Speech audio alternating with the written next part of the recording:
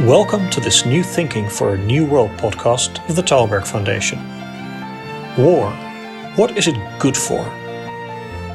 Turkey and Greece are locked in a struggle in the Eastern Mediterranean. This struggle feels like it belongs more in 1920 than in 2020. What happens if Turkey's President Erdoğan miscalculates how far he can push the Greeks? Could this lead to war between the two NATO allies? Will Greece's European allies come to its rescue? In this episode, Alan Stoga looks for answers from Constantinos Filis, Executive Director at the Institute of International Relations at Panteion University in Athens. One of the hottest of global hotspots today is the Eastern Mediterranean.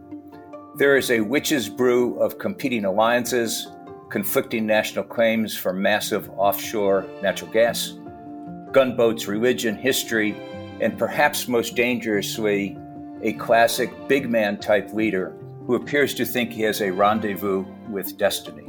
I want to talk about all those elements, but let me start with a very simple question, Constantinos. Do you think there will be a war between Greece and Turkey anytime soon? No, I don't think so, and I don't hope so. There are many reasons for that. The main, of course, being that Greece and Turkey are both NATO allies, part of NATO.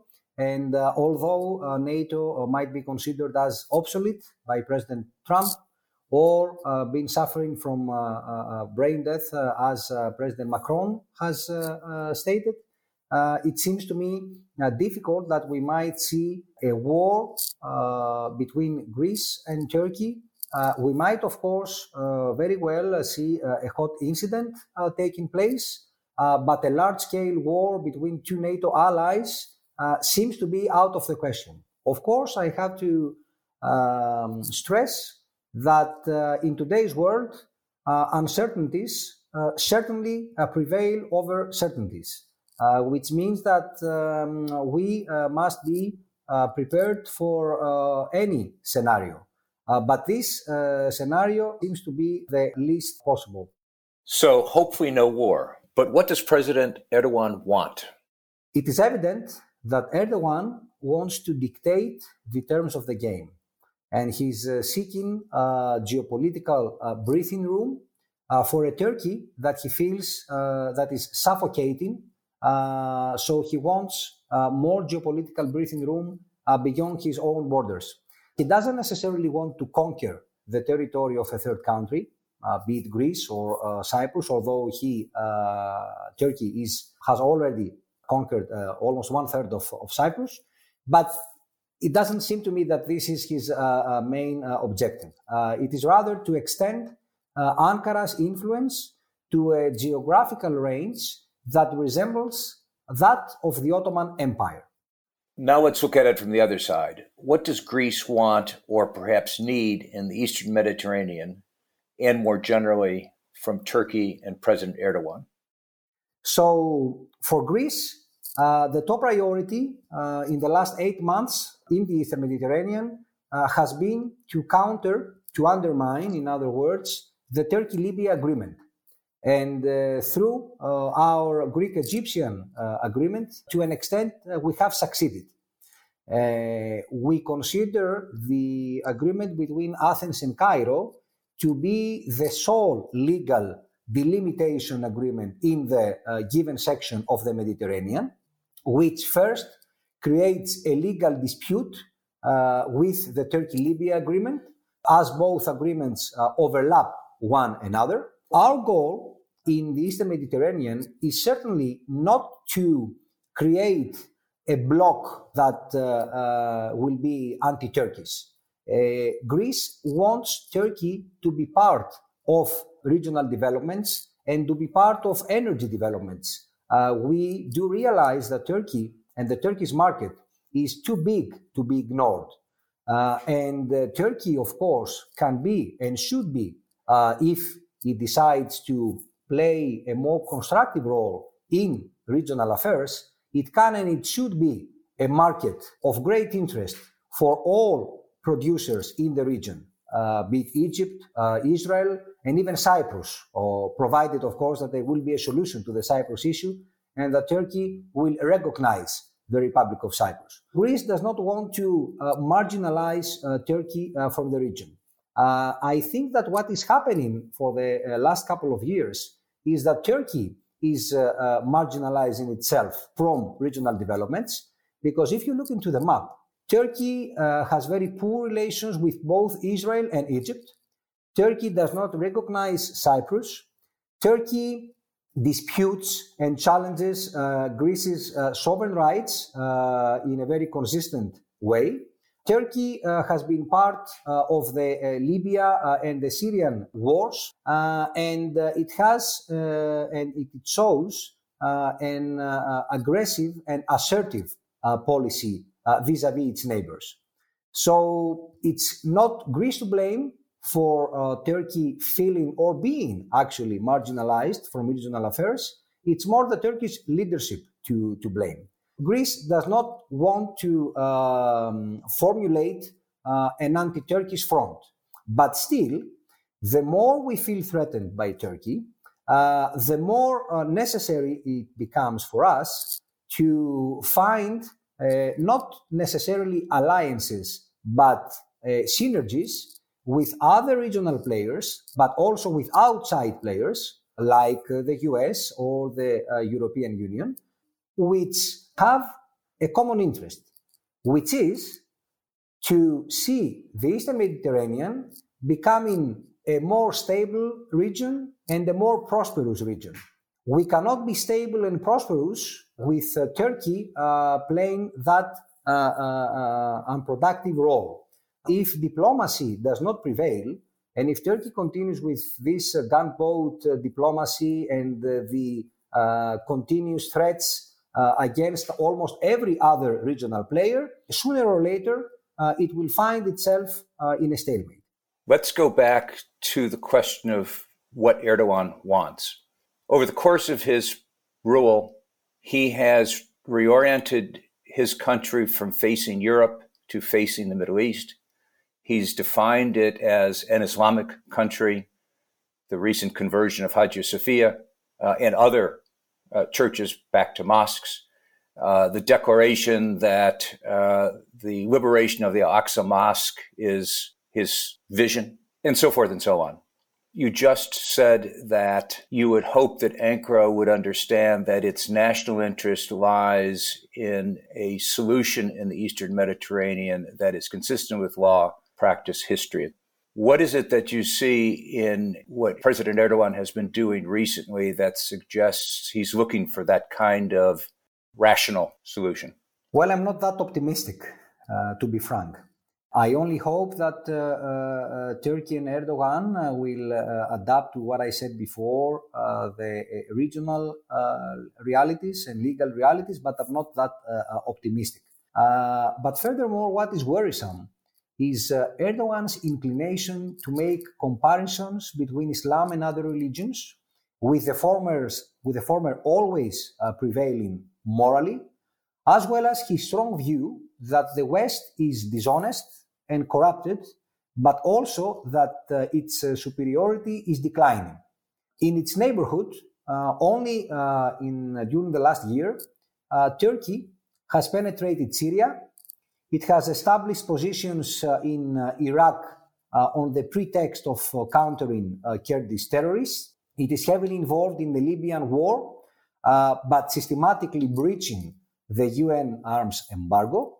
And it has secured a base in Somalia. This did not take place in the last year, but some years ago. At the same time, it is using Muslim populations at various points on the globe to extend its influence. And it is doing this by claiming the role of the protector of Sunnis, trying to win over and become a rallying point for these Muslims. And this has gained Turkey a Muslim audience, but drawn the ire of the leaderships of many Muslim and Arab states. What's more, Turkey nowadays disputes the theory and practice of international treaties and conventions. It defies institutional processes and supranational organizations like the EU, like the United Nations, even NATO, although it's part of it. And it emphasizes, and this is due to President Erdogan's inclination to interpersonal relationships and what we call transactional diplomacy. It pointedly disregards international law, fabricating its own admixture of interpretations and case law to produce a result that is usually tailored to its own ends. So in all these ways, Turkey is trying to force Greece to come to the negotiating table.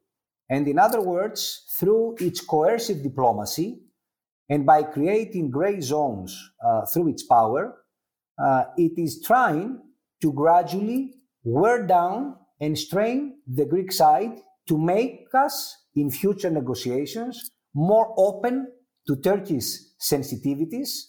And at the same time, Ankara is attempting to keep us from exercising our sovereign rights in areas of Turkey's interest, in the hope of weakening these rights over time.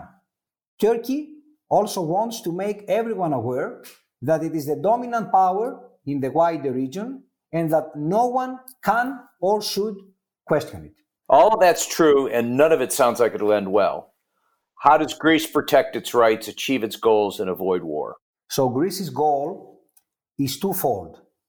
First, having strengthened its deterrent force, of course, given that Turkey is heavily armed and aggressive, Greece wants a dialogue with Turkey within a predefined framework and with a commitment to go to the international court if we cannot settle our differences bilaterally. In fact, ideally, we would like to see a new rapprochement between the EU and Turkey, obviously in the context of a special relationship with specific commitments and terms that include good neighborly relations with Greece and Cyprus. Thus, EU-Turkey and Greece-Turkey dialogues could proceed in tandem. Of course, and I think this should be the second axis of our policy, for this to happen, Turkey needs to be given incentives and a way out of its current stalemate so as not to further alienate the pro-European camp within Turkey. But at the same time, we need resolve and economic measures to tone down Turkey's aggressiveness. What do you think the Europeans and the Americans should do to support Greece? Erdogan gains confidence every time he sees either the EU or the US show their surprising level of tolerance for Turkey's moves. So this makes the message unclear, and the Turkish leadership takes advantage of this. But the biggest challenge is that the West hasn't yet developed a consistent policy as to how it should deal with Turkey. Erdogan's Turkey thinks that it does not belong to a camp, that it is too powerful and too big to be under the umbrella of any intergovernmental institution. And of course, Turkey, according to Erdogan, can negotiate on an equal basis with other major powers. So nowadays, although the European Union has a great leverage towards Turkey that has to do with the poor performance of the Turkish government with regard to its economy, we see members of the European Union, like Germany, focusing on how to improve relations with Turkey, which of course, as I said before, is something that Greece also expects. It is crucial for our foreign policy to see Turkey not alienating from the West and from the European Union, but returning into the West's orbit. But this does not seem to be the case anymore. But regardless of that, the European Union can, in a way, stem Turkey's aggressiveness by economic means. And although we have seen that sanctions do not necessarily work and are not necessarily very effective in the case of Russia after the illegal annexation of Crimea. But given that the Germans are cautious towards imposing sanctions on Turkey, we cannot tell whether President Erdogan is bluffing when he says that he will go till the end in order to protect his country's interests, or this is not the case and he really means it. The problem here is that the European Union and the US, for different reasons, have not yet found the necessary mix of policies using carrot and stick towards Turkey. In the case of the European Union, the carrot can very well be the upgrade of the customs union, the funds that Turkey needs to improve the situation in its economy, and I'm referring especially to foreign direct investment. Turkey desperately needs to secure FDIs from abroad, and it cannot be Qatar, being there for Turkey always. More than 50% of Turkey's economy in terms of exports and imports depends on the European Union and the European Union economy. So we have to take that into consideration. But on the other hand, we need the stick. And the stick has to be measures and has to be sanctions that will be on the table, but sanctions that might hurt the Turkish economy, provided that Turkey continues on the same pace and direction, questioning Greece's sovereign rights, violating Cyprus's exclusive economic zone, and gradually becoming a structural challenge, not only for Greece, Cyprus, Egypt, or other regional states, but a structural challenge, if not threat, for the whole of the West. Now, let me push back and be a bit undiplomatic. The situation in Europe is, to put it mildly, fraught. You have the pandemic, you have the recession, you have the profound fight between the northern part of Europe and the southern part of Europe, the western part of Europe and the eastern part of Europe. You lack coherent, aggressive leadership. You've got a German chancellor who is soon to leave. You've got a French president who's going to have to start thinking about his reelection soon. The conditions don't seem to exist to do the kinds of things you just described in a coherent, forceful, focused way, that the Germans have not been terribly supportive, that they are, as you said, balanced between what to do about Turkey and what to do about Greece. There's a kind of moral equivalence there, which is astounding to look at from a distance. You, after all, are a NATO partner, are an EU partner. Turkey is a NATO partner that's buying weaponry from Russia. It's a very complicated situation. Although I see your argument and I see the desirability of the path you lay out, is anybody in Berlin, Paris, or Brussels listening? First and foremost, Greece is vigilant in order not to let Turkey run rampant in the Eastern Mediterranean, and be sure about it.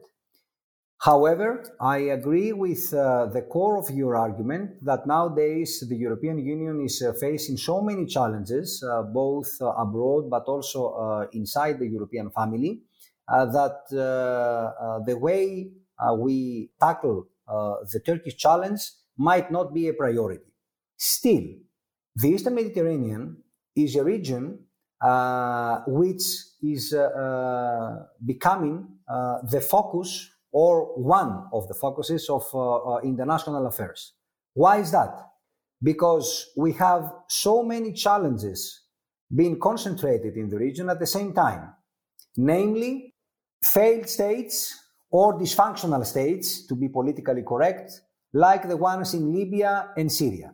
We have the repercussions of the COVID-19, which might be dire for a number of countries in the northern part of Africa and the Middle East as well. We have a vacuum, both after the US decided to not to deal with everyday affairs of the wider region, but also we have an Arab vacuum as well. We also detect that Russia is trying to restore part of its influence in the Eastern Mediterranean through Syria.